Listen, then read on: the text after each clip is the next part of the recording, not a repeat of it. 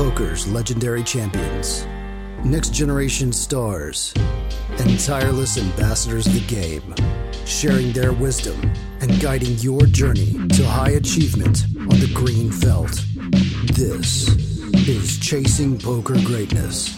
Now, nestled in the foothills of a mountain range, Greatness Village is the promised land the Chasing Poker Greatness community calls home. Here, you'll find elite teachers, aspiring pros, and primitive tribal warriors who grew tired of their old ways and found a better path. These are the stories of Greatness Village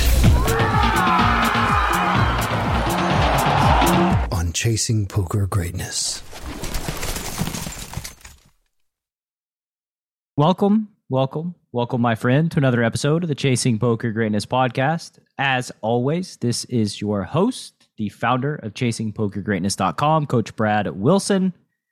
And today, in this villager-centric episode, I'm joined by Ian Parchin, who's a campus law enforcement officer. He's been playing poker his whole life, but only taking it seriously during the beginning of the pandemic. Ian, welcome to the show, sir. How you doing? Good, Brad. Thanks for having me. It's an honor to be here. And things have come real full circle because I found your podcast about a year ago and then joined the village and never thought I'd actually be on it. So it's my pleasure, man. It's been great getting to know you over the past year as well and seeing your progress and seeing you rank up and become a winning player. It's very valuable to me, and it means a lot when my guys find success, right? I think that's why y'all pay me monies to find success, and so it feels good when you don't just flame out and crash and burn alive. Well, you should give yourself more credit because I don't think anybody that really gives themselves fully to the process, everyone's bound to come out successful on the other end. So what you offer is just pure gold. So I appreciate that. And let's start out by going all the way back to early years Parchin, and tell the listener how you began your journey into the world of poker. Playing cards has always been a thing that my family has done since I can remember. I remember in kindergarten going to my kindergarten teacher saying, "Do you know how to play poker?" And she didn't, and I didn't understand how someone didn't know how to play poker. And I just used to play 5-card draw at that time with my dad, and it was just pure fun. How old are you now? Let's set the timeline. So I just turned 38 last week. So I experienced the moneymaker boom. I was about, 19-ish, 20 when that went down. And yeah, you're really old, actually, Parchin. You're 4 months older than me. Congratulations. Yeah. So our journeys line up probably a lot with the moneymaker boom and all of that. Mm-hmm. Why was this so fascinating for you at an age of 5 and 6? Why was it fun?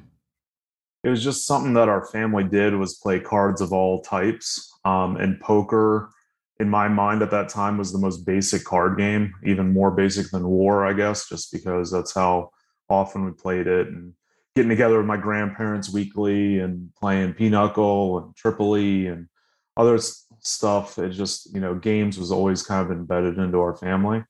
And I just fond memories around the game and cards in general. All types of cards. So when you were around in the moneymaker boom, did you play then? I mean, what did your competitive environment look like all the way through the rest of elementary school, middle school, high school? Sure. So I kind of got a jump start before moneymaker happened, kind of I guess when I was a junior, I believe, in high school, and I was in my friend's basement, and we were playing poker. We weren't playing Hold'em because it wasn't really a mainstream thing for us. I think we're playing 5-card draw, actually. And I was like, I've never actually put anything substantial on the line. Do you want to play for reffing checks? We were both basketball refs at the time, and we got overpaid for what we did. We got $50 a game, and we could do 3 games in an hour and a half. And in high school, that's really good money. And we didn't really know what we were really risking when we said, "Hey, let's gamble the weekend checks. Winner take all." And did a best out of 5 heads up 5 card draw, and I won, and it was awesome. And he was pissed, but what? And then Did you collect? yeah, he's still my good friend today. He's honest, and he paid from then, and we still Yeah. play heads up a lot. From there, we talked during school, and we're like, we should do something on a bigger scale. And at the time, my dad was going out of town to Atlanta for some training, your neck of the woods. Yeah. And we planned a poker party. We had about 25 people show up at the house, and I really didn't know what I was doing, and none of them really knew what they were doing. And we're playing 1-2, which was really high for high school, Mhm. and found out that most of the people that showed up didn't want to play that high, so we had other tables break off because we obviously had 25 people. And a funny story from that night is the second table really didn't know anything about poker, to the point where you make a bet, somebody calls, they didn't realize the original bettor couldn't reopen the action, and they just kept reopening the action every time they wanted. Yeah. It was great fun. And then from there, we just kind of had a weekly game at another friend's house that had a better setup. And we did it all through high school. And that was about a year before like the World Poker Tour kicked off. And before, Moneymaker didn't win his thing until after I was already out of high school. And Mhm. that's when everyone kind of gravitated to Hold'em. And, I still had some of those friends from high school we played with. And That's none kind of of them, that's kind of crazy. You got 25 people for a home game, but pre Moneymaker boom. So Yeah. people still wanted to play poker. Exactly. Yeah. And I remember this one guy, he did kind of a hit and run. He ripped $50 off of me and got out of there and said, I paid for my prom ticket. And he never made it back to another poker game after that. So, Good times. that was before I even know what the term hit and run meant. So, Yeah. You got disinvited automatically. Yeah. But I hope you had a nice prom that you paid for. So. So Moneymaker boom happens. Poker becomes much more popular, much more mainstream. Tell me about your journey playing cards after Moneymaker. Well, I wasn't 21, so the casino environment wasn't really a thing yet. Everyone gravitated online. I went on a site that doesn't exist anymore called Bugsy's Club, was the money site, and it was like I played for free as much as I could, and then I got a small bankroll for free that was like $10, and tried to do something with that, and ran it up to like 50, lost it, and then got my dad's credit card and got a little more money on, and then kind of off and on like that. My friend that got me on that site from the same broker circle, he took $50 and ran it up to 500 in 2 days. I was like, wow, there could be money to be had here. So it was definitely from there I was hooked. And all through college, I'd play here and there on weekends. Nothing serious. I've been a rec player pretty much all up until recently. I never really super studied the game back then. There was poker books. I read Super System, and Phil Hellmuth Play Like the Pros, which was in hindsight kind of a funny book, but yeah. So did your dad continue playing cards? Like, did your dad have an interest in poker as well? I noticed that you said your dad was going out of town a lot. So I assume this is one of those like poker party situations where parents are out of town and let's go nuts in the house. He actually knew that I was playing cards. I told him what was going on. It was just a good opportunity where he wouldn't have to deal with the noise. Yeah. My dad, he worked for a company where he had to go to a lot of software trainings and stuff in Atlanta. He had to go there a few times for it. But actually, most of the games were at other friends' houses. It just happened to be that I was the one that started at our house. We had like maybe 2 or 3 parties after that, but weekly it was at other friends' houses for the most part. My dad's history of playing cards, I've never seen him play for money. We played for free around the kitchen table, like I said, kindergarten, first grade. but I've never seen him actually gamble. So I got that bug from my other side of the family, I think. But uh, yeah. Nice. I remember playing against my dad, my grandparents, my uncles, cards growing up, 7-card stud, 5-card draw. Always wanted to play for money, even though I had very little money. As like a 9-year-old, I did want the money element involved. And I think life back then, just for the record, since we're the same age, was a little different than life is today. We had very few things to stimulate us and keep us entertained. And cards was like, I think one of those things that we just did with like the grandparents and stuff. We just play cards and like play rummy and whatever else to sort of entertain ourselves, because we didn't have YouTube or any sort of like high tech video game system. Yeah. And that was my grandparents' generation. That was kind of their social network, as they would go out. They were in bridge clubs, they were in pinochle clubs. And I just remember my grandmother's eyes light up when she was teaching me how to play pinochle for the first time. And they're teaching me the strategy behind it, how you bid on certain things a certain way to indicate to your partner you have certain stuff here. And just, I know you played spades a lot. I'm sure it's kind of similar in the strategy aspect, different rules obviously, but and just taking that over to cards. And the social aspect's huge for me, because I'm kind of like you, as I'm an introvert. So like, if I can go play cards and I can go talk to people, it's like, that's the way I'm going to get out and mingle. I'm not going to go, I'm not a concert person, I'm not a bar person, I'm not a club person. I'm a card enthusiast that likes to enjoy my hobby with others. So. Yeah. And I remember specifically my grandparents, they would have friends over 3-4 nights a week just to play rummy, like just like clockwork, dinner and then play cards afterwards. And yeah, so cards has always been a big part of my life. And for you, what career did you pursue after high school? And then from there, where was cards? Like, has it always just kind of been in the periphery? Did you put it down and come back to it? So I did the traditional thing. Like when I graduated high school, I had my mindset as I wanted to be a police officer. So I went to school, got a criminal justice degree, and went the traditional path.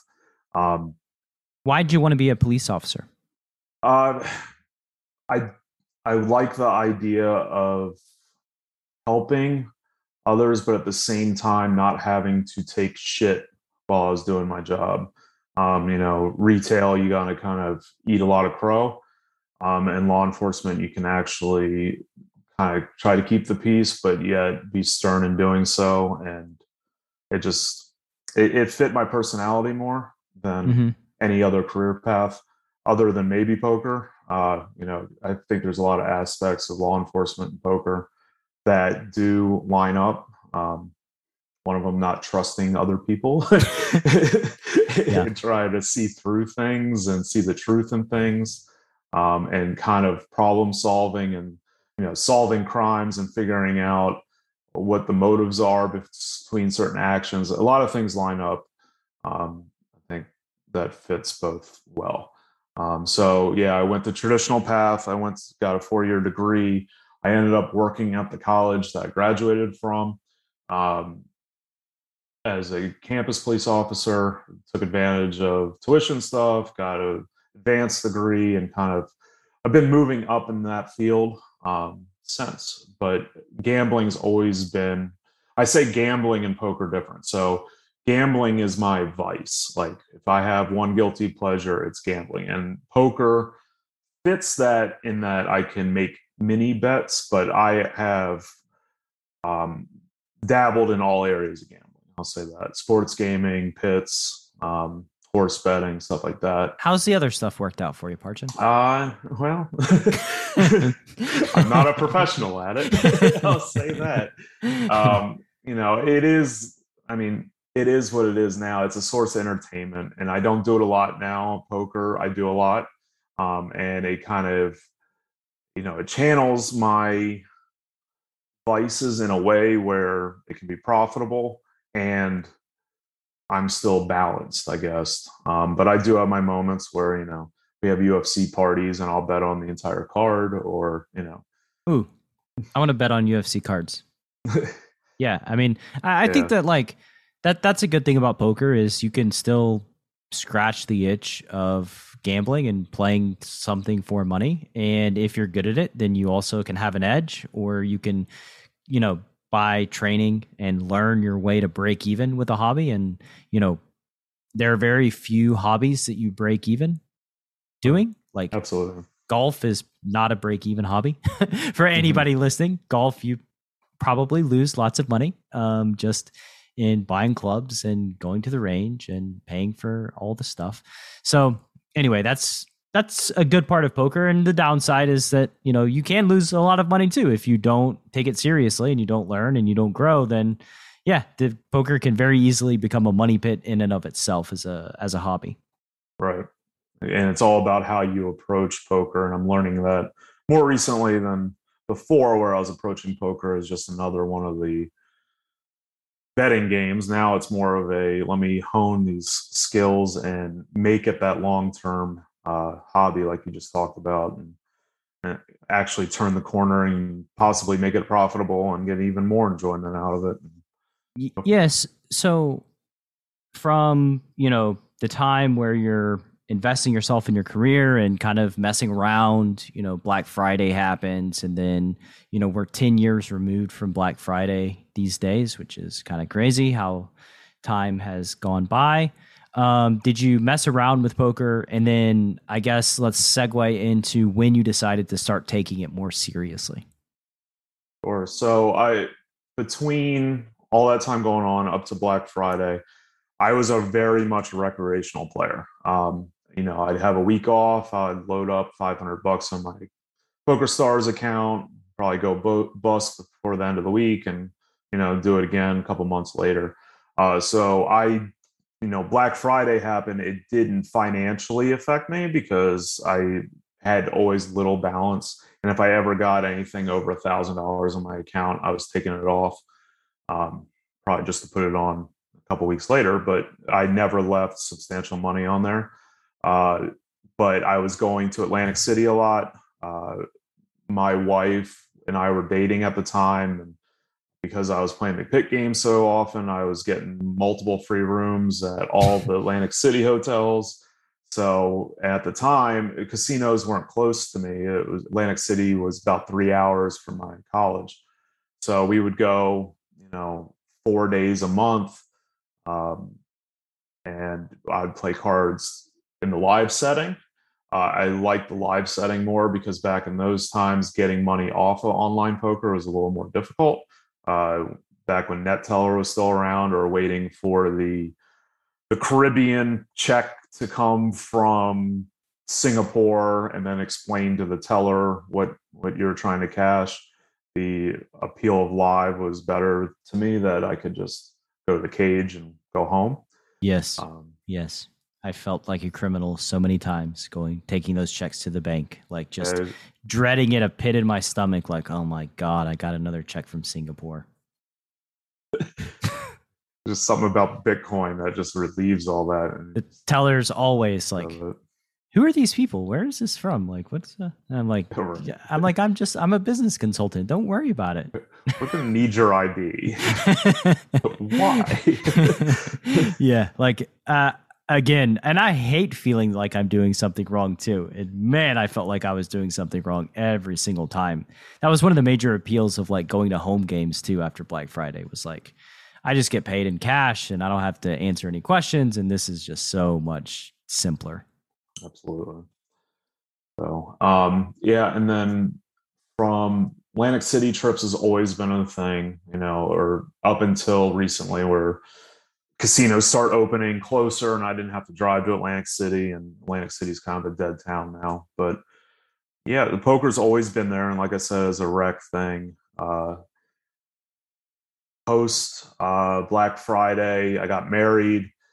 We relocated to Maryland because of circumstances. My wife was taking a promotion. I was recently reorged out of a job.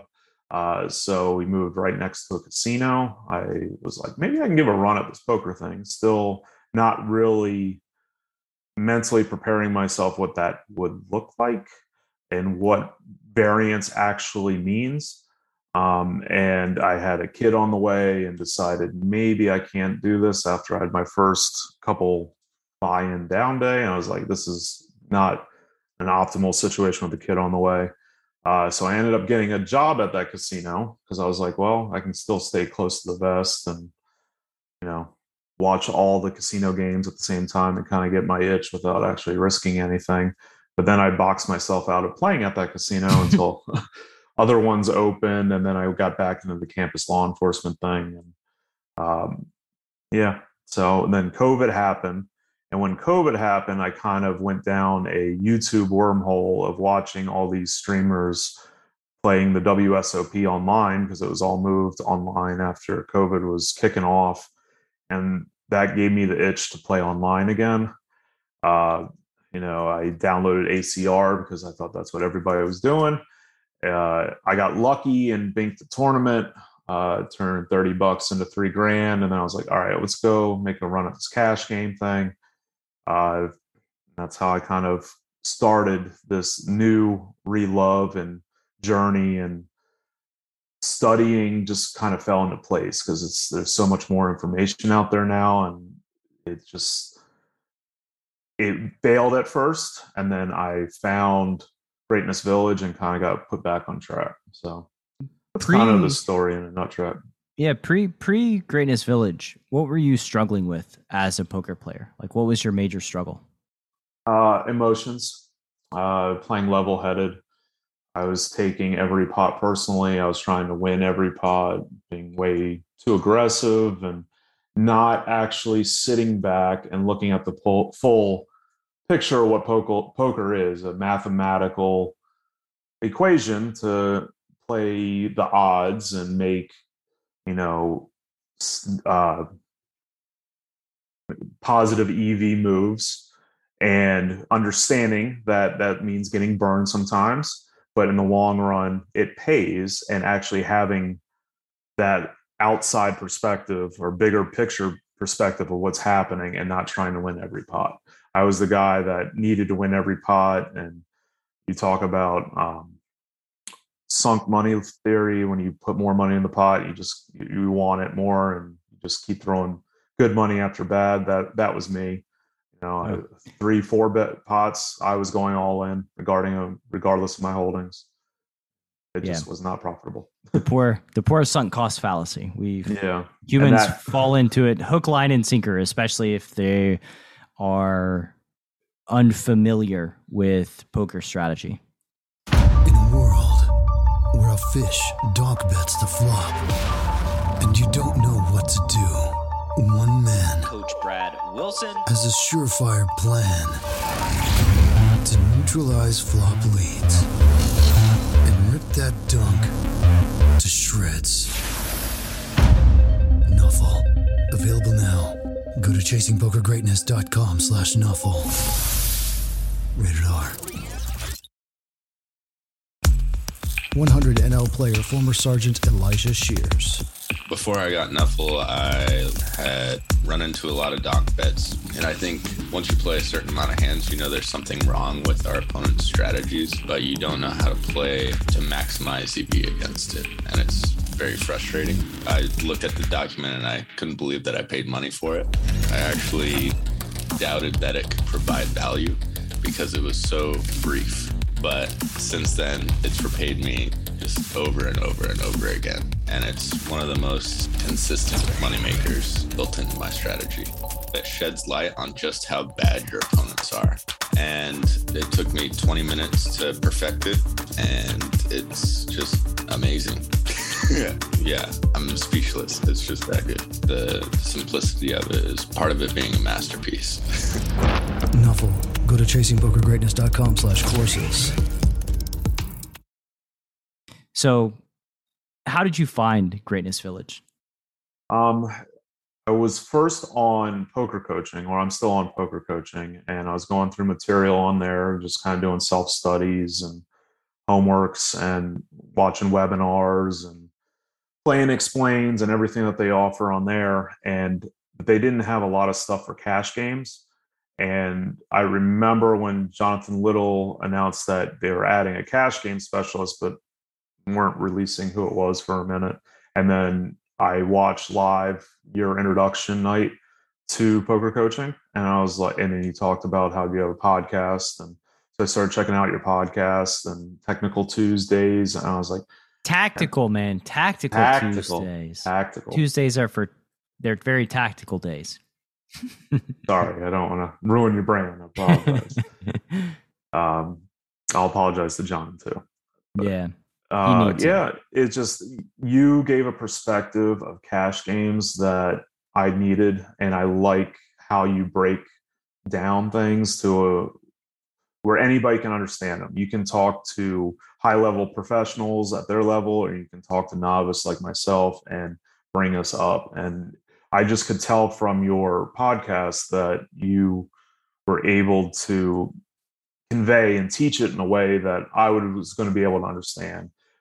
So I was hesitant for a minute. I was listening to the podcast for a couple months, still going through the poker coaching stuff, and hit a bad run on ACR cash games, like I'm sure a lot of people do. And I was like, you know what, I gave back the $3,000 I had won off that tournament. And I was like, if I'm going to do this and get real enjoyment out of it, I'm going to make a real effort at it. And I started with your boot camp, and eventually invested in private coaching and all your courses, and it's been nothing but great. I appreciate that. And what are you struggling with now, like as a poker player? I know that.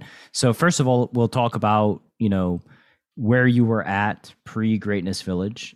I believe you didn't have a winning graph at that point, right?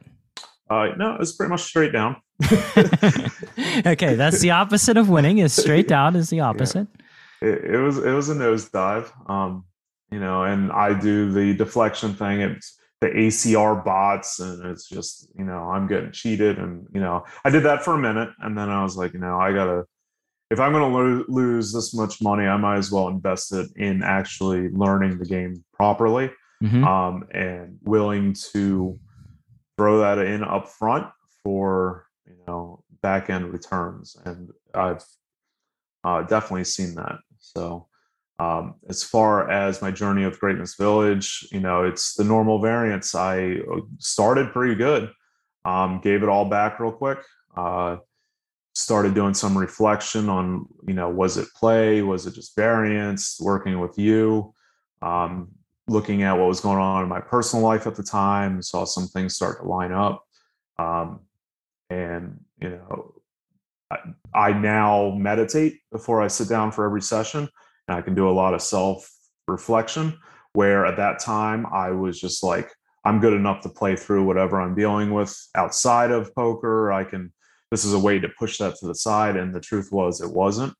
And I just kind of floundered a little bit. You put me back on track. I started some meditations and some breathing exercises, and it has helped me in much more aspects than just poker as well. But focusing on poker, it kind of gave me a broader picture of what the goal was and what's actually happening here. And when I get bad beat to a 2-outer, understanding that that's not the end of the world, because it's going to happen. It's going to keep happening. It's how you are resilient and come back from it. So. And I guess, what's your favorite part of, the coaching methodology, the courses? What do you enjoy about the courses? And then what do you enjoy about private coaching?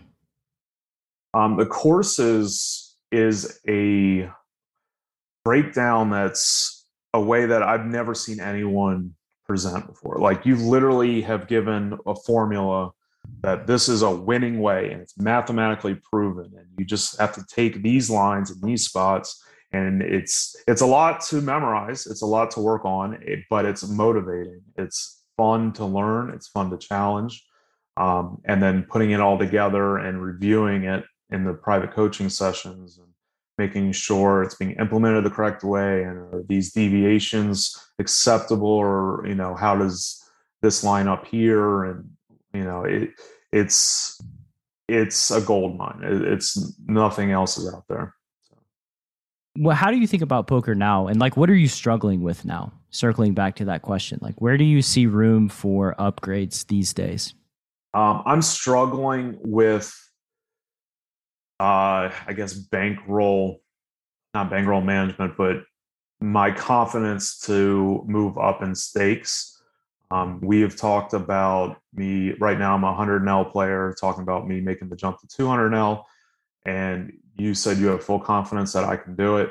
And it's still coming down to dollar and cents in my mind. A bad day can mean what is a week or two of pay for my full-time job. So that mental block of, you can't think of it like dollars. It's a long-term statistical probability bets that pay off, and you just can't get wrapped up in that. I'm having a struggle of letting go at a higher level. I was a 50 NL player when I started with you. I'm at 100 NL. I was a 50 NL losing player when I started with you. I'm at 100 NL winning player now. And going to make the jump to 200, it's just that first step is a struggle for me right now. Yeah. What's your win rate at 100 NL now these days? I'm at 9 BBs. What's the sample? 40,000. Hey, boy. That's what I'm talking about. I know it's easy for me to see the growth on a weekly basis because you're actually it's one of the people who were like, Brad, what if I buy like more than 4 at a time? Like, what if I just buy like a bulk 12? Like, do you have any bulk discounts? And I was like, I don't know. Do I? Like, I have to like think about this, right? And we've done coaching sessions like every single week pretty much for the past probably 3 or 4 months. And to see your growth like on a week to week basis is really cool for me. I mean, you could probably go back and look back at that first coaching session that we did. I think I probably gave you that homework at some point, right? The 100 VPIP homework? No. Okay. So I've given it to other people, but like basically at some point, go back and watch the first video that you submitted to me and listen to your thought processes. And because that's like a baseline, you can tell how far you've grown since that day, which is a good indicator of like the progress that you're making. Right. And I think that as it relates to the fear of doubling the stakes and playing 200 NL, I think that's pretty natural. And realistically, since you have like a pretty nice situation where you've got a career and all of that, so you don't need to like actively take money out of your bankroll. You can build your bankroll up to a point to where playing 200 is, just kind of a breeze. Like you recognize that like the risk of ruin is close to zero. You have an established win rate, and then it's just getting into the water and learning, growing, eventually you get used to the swings too. Like you get acclimated in the same way that you got used to 100 NL after losing at 50 NL. Yeah. And I understand that mentally, and it's just a matter of taking that leap and, drinking the Kool-Aid. Well, there's only one way to do it. What is your process for regularly improving your game look like these days as a poker player? I am constantly reviewing my hands that I've marked. I'm constantly reviewing material that you've provided. I'm watching Play and Explains when I'm on the treadmill. I've kind of centered my life now around, I need to get everything in line so I can play cards. And it's such a motivating thing that has brought so many positive aspects to other parts of my life. Like, the meditation thing has lowered my stress in the commute to work, where I'm not racing every car on the highway to get there. I'm like, you want to drive like an asshole? Go drive like an asshole and get the speeding ticket before I do. And, I used to go to work and be like, all right, I'm going to get there before everybody else on the road. And just kind of slowing down everything has been awesome, positive impact. I feel like my relationship with my wife and my kids has benefited from that as well, where I'm not as reactive to things. The working out makes me have more mental clarity. So I know it's positive EV on the table to do it. And then it obviously has positive effects on my health. So my process is I've really kind of changed my life around playing optimal poker, but benefiting all other aspects of my life. I'm a family guy. I don't let poker interfere with that. I make sure that my kids are having experiences, and we go on vacations as often as possible. It's been a good self reflection in all aspects. I'm very sneaky as a coach sometimes. Like with the elite program, it's like build is like performance, but my actual goal is to get folks to live just a better life, a more fulfilling life, have more energy, be healthier, just have better healthy habits. And then as a consequence of that, they are able to play more volume. But like really my secret goal is just for them to improve their life all around. That improves their ability to put in more volume at poker too. And, the macro affects the micro. And if you're listening to this right now, don't delude yourself into thinking that like your life can be a flaming ball of trash and like you're just going to perform well at the poker table in dealing with all the macro stuff happening in the background, because like you just can't. Nobody can. Poker is a very emotional game, and becoming emotionally compromised is very easy when things are perfect. And when things are not perfect, it is much easier. And, it's been talked about many times on the show and written about and all this stuff, but get your house in order, and that will really affect your poker game and upgrade your poker game while also upgrading your life. So please, spend the energy to make the effort, because it is ultimately worth it. So here's a question. What's the lowest impact action you've taken to improve your game? Typically, I ask the highest impact action, but I want to ask this question so that the listener can maybe figure out a thing that they should not do to improve. Lowest impact. Tough question, Brad. Let me think.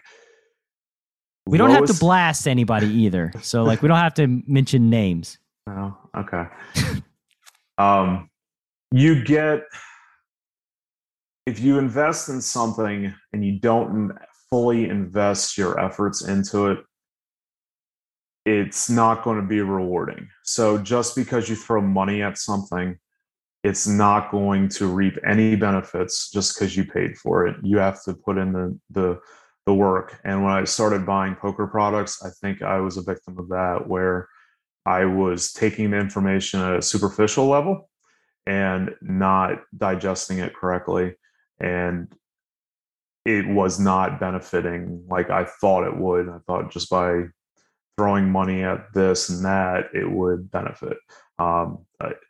When I first bought a HUD, I really didn't know what I was doing with the HUD. So I have all these numbers in front of me, and I think it means this. And I watch a tutorial on how to break down the important VPIPs and what it actually means. And you over crutch yourself on a HUD, and then it's actually doing the actual work and putting in the actual volume and doing the reflections on your mistakes, and not just thinking that there's a one magic wand investment. So I don't know if that's really the answer you're looking for, but it's kind of how I look at it.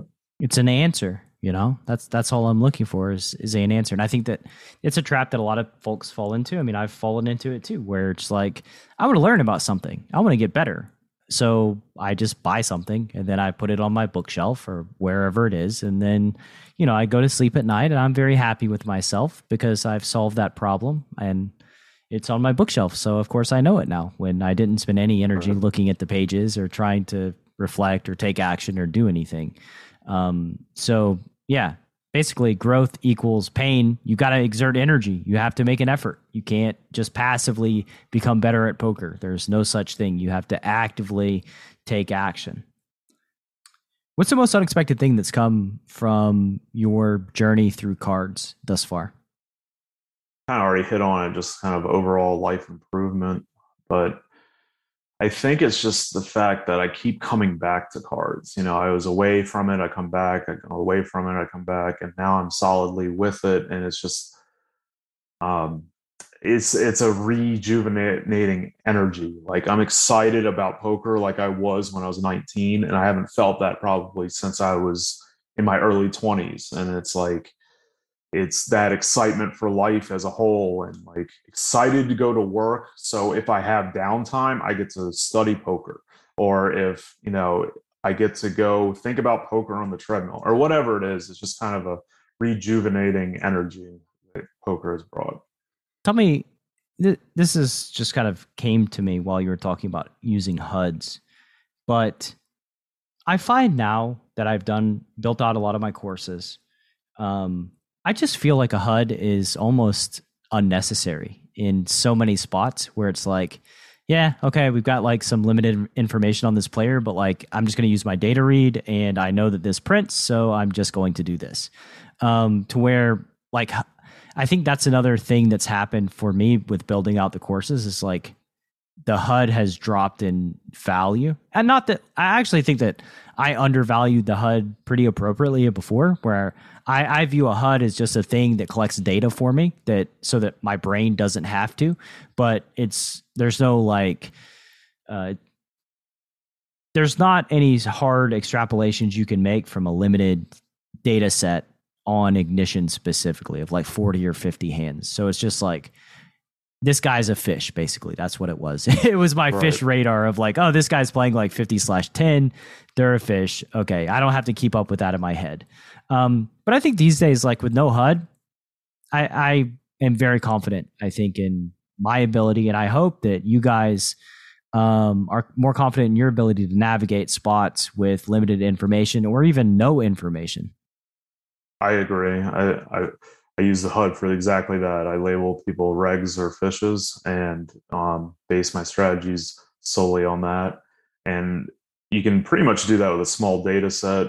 You look at bet sizing or 3-bet sizing and C bet sizings and on appropriate and inappropriate spots, and making those easy observations that are easy to me now that wasn't maybe a year ago, where I felt that I needed to invest in the extra data so I could have some insight that I never had because I didn't know what I was looking for, I guess.